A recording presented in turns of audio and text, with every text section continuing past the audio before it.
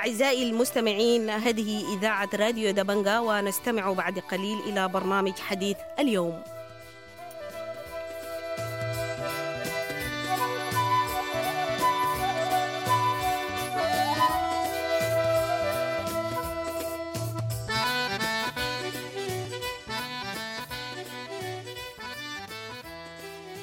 أهلا ومرحبا بكم مستمعي راديو دبنقا الأعزاء في حلقة جديدة من برنامج حديث اليوم، وفي إطار تغطيتنا التي بدأناها حول 20 سنة للاجئين السودانيين بتشاد، واللي بدأنا حلقتنا الفاتت فيها من معسكر بريجين. اليوم ننتقل إلى معسكر بريجين ونلتقي برئيس معسكر بريجين أحمد ضفع الله، نتناول معه 20 سنة من اللجوء بالنسبة لهم في المعسكرات بشرق التشاد. أحمد، أهلا ومرحبا بك في راديو دبنقا.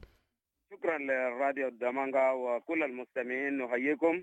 أنا أحمد ضفع الله إسحاق، رئيس مخيم بريجين، ونحن والله زي ما قلت 20 سنة في مخيمات. الوضع هنا في معسكرات شرق التشاد صحيح كان في فترة الأوائل كان شوية كويس، لكن وضع الحصة حاليا شوية صعب عندنا جانب الغذاء وكده. وبعد أحداث الأخير ده طبعا كل الأسر مشملة، وبعد الأسر فقدناهم كثير برضه من أسر داخل هنا في المخيم بريجين بالذات. وظرف كما قلت الظرف طبعا في نقص الغذاء، كان زمان الصرف ده كله شهريا كان قاعد يدو، لكن يعني قالوا ميزانية نقص ما نقص في الفترة الأخيرة ده. هسه بريجين يعني نسبة السكان عندنا 53,771 البصرف شهريا هسه عندنا ده كله 15,226. ده الناس الأسرة الضعفاء ده كله بعد شهر أو يعني شهرين أو بعد 3 شهور قاعد يديهم مساعدات وكده. نسبتنا كلنا هنا 53,771. حتى النسبة اللي قاعد يدو ده 15,226.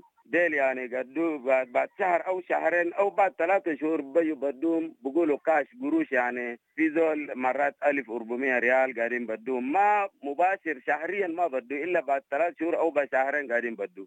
سمع أحمد، بدأت حديثك بأنه عندكم مشاكل في الجانب الغذائي واجهتكم طيلة 20 سنة اللي كنتم موجودين فيها في المعسكر، وقلتوا يعني معسكركم بدأ ب 53,771 كانوا باخذوا مساعدات، الآن اللي باخذوا مساعدات 15,226. حصل شنو في الفترة دي خلت الحاجات دي تقيل كده؟ والله قالوا نقص الميزانيات، يعني العالم بقى مشاكل كتير، وقالوا عن نسبة الميزانية نقص، وعشان كده قالوا إلا نساعدوا الناس الكبار السن أو ضعفاء وكده. بس قالوا باقي الناس ده ما قالوا نقدروا نساعدهم. باقي الناس ديل يعني بيعيشوا كيف 20 سنة وانتوا قاعدين في تشاد؟ يعني اختلطتوا بالمجتمعات المحلية، عملتوا خبرات في انكم تكسبوا عيشكم، فالعدد الكبير اللي ما باخد مساعدات قاعد تعيش كيف؟ شنو الخبرات اللي اكتسبتوها والحاجات اللي اتعلمتوها بقت تجيب لكم دخل عشان تكونوا عايشين؟ والله هو الناحية الزراعة ده طبعا يعني عندنا في لجنة اسمه لجنة عيش السلمي مشترك بين المواطنين واللاجئين، يعني كل المشاكل اللي بتتعلق بالزراعة بالتجارة أشياء المشاكل الداخلية ده لجنة عيش السلمي ده بيناقش وبيحل المشاكل. وطبعا أرض هنا كله حجرية وخيران، أرض صالح للزراعة ما في، لكن رغم عن صعوبة يعني زول كان ما عندك كارو أو حمار مسافة 50 كيلو 40 كيلو تمشي تزرع ده صعب. يعني خريف كان بيساعد، لكن السنة بالذات كمان خريف يعني بالذات ناس الزرع ديل شيء ما نجا إنتاج ما بيجي، وناس لقوا فول شوية، لكن إيش ده خلوه كده بس، وجو الوضع شوية كده صعب في معسكرات.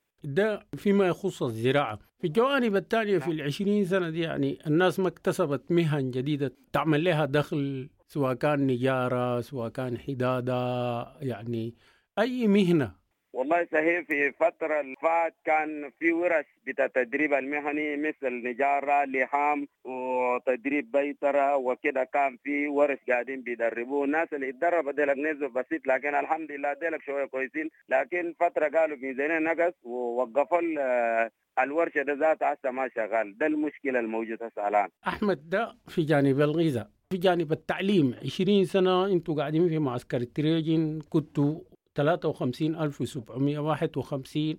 بدأت مسألة بتاع التعليم وعملوا مدارس ابتدائية وعملوا مدارس متوسطة كده. احكي لنا يعني في 20 سنة التعليم كان عندكم كيف؟ والله يعني ناحية التعليم الحمد لله، يعني أنا هسه عندنا 8 مدرسة ابتدائية. يعني يومتها في السنة في منظمة اسمه وورلد فيجن جا جديد عشان دار يعمل فطور للناس الابتدائية. يعني عندنا 8 مدارس ده، يعني عندنا قريب 9,000 وشوية يعني طلاب في ابتدائية بس. طبعا هم مسؤولين بالابتدائية بس، إما الثانوية والمتوسطة ده بقول ده ما شغلنا. لكن نسبة التعليم الحمد لله ماشي كويس، لكن مشكلة الظرف بس أكبر الناس. يعني الشباب يعني بعد ما يوصلوا مرحلة الثانوية بكون صعوبة أكثر. الشباب بخلوه بتركوا التعليم وبمشوا على كوري وبعدين بمشوا على يعني بعضر المحيط وقوارث. ده كله قاعد بيجي بقى فوقهم، ده كله نسبة الظروف بس. لكن إما هسه الآن الحمد لله يعني عندنا مئات العيال في جامعات، في جامعتنا دبنقا في أبشة وحتى واحدين في أنجمينا، لكن وضع بس شوية ظرف بس صعب شوية. يعني عندكم الآن 8 مدارس ابتدائية فيها قرابة 900 طالب، ولكن برضو عندكم متوسط وثانوي، وعندكم طلبة نعم استطاعوا إنه يعني يواصلوا الدراسة ويخشوا الجامعات التشادية. نعم.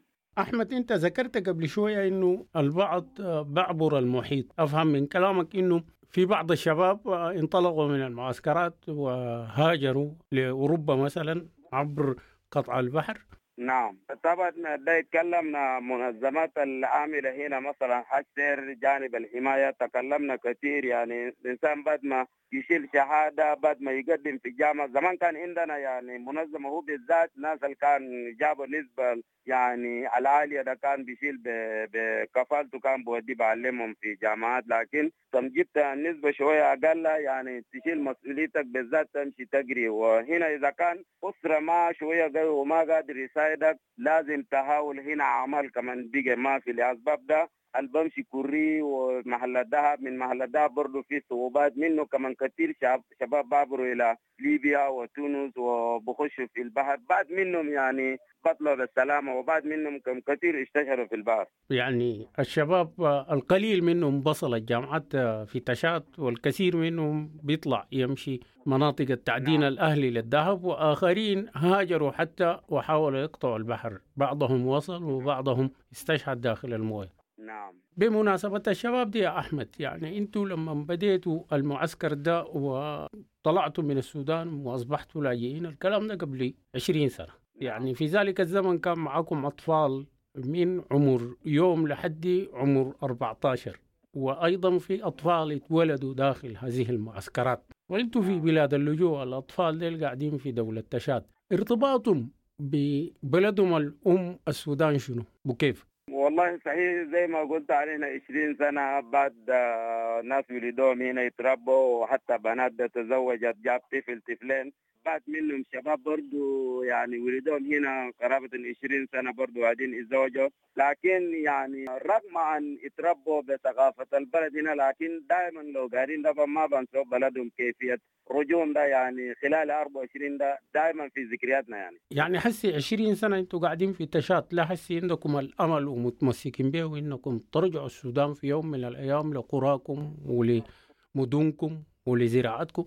نعم أحيانا عندنا مرات رحلات ثقافية وأسئلة. يعني إذا كان وضع تحسن ده يعني الليلة قبل بكرة كل حتى ولدهم هنا مطمئنين يرجع. إذا كانت دي أمنيتكم، حسي في 2023 الحرب يتجدد الثاني، عدد الناس الجروا حسي جو تشات برضو عدد كبير. اللي حصل ده شنو واقعه عليكم انتوا اللي كنتوا تتمنوا ترجعوا؟ حسي الناس اللي قاعدين هناك جو عليكم. يعني صحيح يعني أشياء اللي حصلت في أحداث الأخير يعني طبعا 70 كيلو بس من حدود من مدينة أدرا. يعني أول الناس يعني مشينا اللي عنده دقيقة اللي عنده نعال عنده ملابس زايد، يعني مع المواطنين التشادين استقبلنا وأشياء شحتنا بعيوننا. ده صحيح يعني برضو لجانا كان بصعوبات، لكن اللجوء الأخير ده أشياء يعني شاهدنا بعيوننا تقريبا ما حصل في الكرة الأرضية ده الزمان. يعني ما نقدر نوصف لك يا أستاذ طارق، صعب يعني أي قصة أصعب من قصة ثانية شاهدنا. وأطفال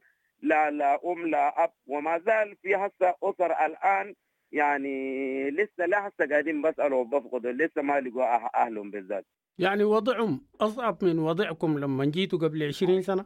أصعب من ذاك، يعني أطفال لا الأم لا أب. يعني الحمد لله، يعني نشكر مواطن التشادي والحكومة التشادية أو حتى اللاجئين اللي كان قدامى، يعني بكل جهد عندنا استقبلناهم، لكن يعني ما شاهدنا حاجة زي ده في التاريخ ولا سمينا في كتب برضه. سمع أحمد، حسي لكم 20 سنة أنتوا قاعدين في تشاد، كان أملكم إنكم ترجعوا السودان، وحسي تاني الحرب بدت وتجددت في السودان، والناس اللي خليتوهم وراكم ذاتهم جروا لحقوكم. هسه أنت بتقول جو بوضع يعني أصعب من الوضع اللي أنتوا جيتوا به. أنتوا ما فكرتوا في يوم من الأيام إنكم تستوطنوا وتكونوا قاعدين في التشاد دي خلاص نهائي؟ يعني حتى كان بعد في 2017 كان جابوا لنا منظمات، يعني جابوا لنا اختراق إنسان الله جعل له هجرة يهاجر في دول برا، إما يعني أوضى إما استوطان. الرقم عن 3 اختراق جابرها، يعني ما في زول كده من الناس اللي بقول أن استوطن ده ما في. يا كم لقيت هجرة نمشي، ما لقيت هجرة بقول نمشي في بلدي. يعني اختراق 3 أكثر شيء أوضى أو الهجرة، بس استوطان ده كده ما في زول أشار له. يعني 99% زول كيف بيستوطن ده الله أعلم من الصعب. سمع، أحسي ذكرت إنه أنتوا أقرب ناس للحدود، أقرب ناس لمنطقة أدر الواقع على الحدود، ومشيتوا وشفتوا الناس اللاجئين الجدد الجو. العلاقة هسي بين اللاجئين القدامى واللاجئين الجدد كيف؟ يعني نفس العسر، وحتى لو في كوارث يعني منظمات ده يعني بعمل لنا اجتماعات مع رؤساء المعسكرات ده كله، يعني بيلمونا في محل واحد ونفكر في امور اللي احنا عشناها صعوبه ال 20 سنه ده. فهي يعني الانسان لو لجأت في بلد الناس لازم تحترم ثقافه البلد، قانون البلد. يعني لو حتى لو في شيء صعب طوالي عندنا هسه تلفونات نتواصله، يعني لو في صعوبه طوالي قاعدين نتناوله. سمع، حسي يعني لو قلت لك بمناسبة 20 سنة ليكم وانتوا قاعدين في تشات، لو قلت لك اتكلم حول المناسبة دي، خطابك الداير ترسله شنو للناس كلهم باعتبارك رئيس للمعسكر، تقول شنو؟ والله يعني أنا يعني تمنياتي الله يوقف الحرب في السودان وفي إفريقيا عام، وثم ثانيا أن لازم نتوحد ونتسافى مع بعض، نخلوا مشاكل الداخلية، ويعني نتمنى أن نرجع لبلدنا وقريبا إن شاء الله. ده مناسي، وربنا يوفقنا ويوفق كل اللي قدموا جهدهم ومجهودهم من أجل هذه الكارثة. أحمد، دفع الله، أنا بشكرك. كنت معنا من معسكر بريجين بشرق تشاد، تتكلمنا حول مضي 20 سنة لكم كلاجئين في تشاد. شكرا جزيلا لك.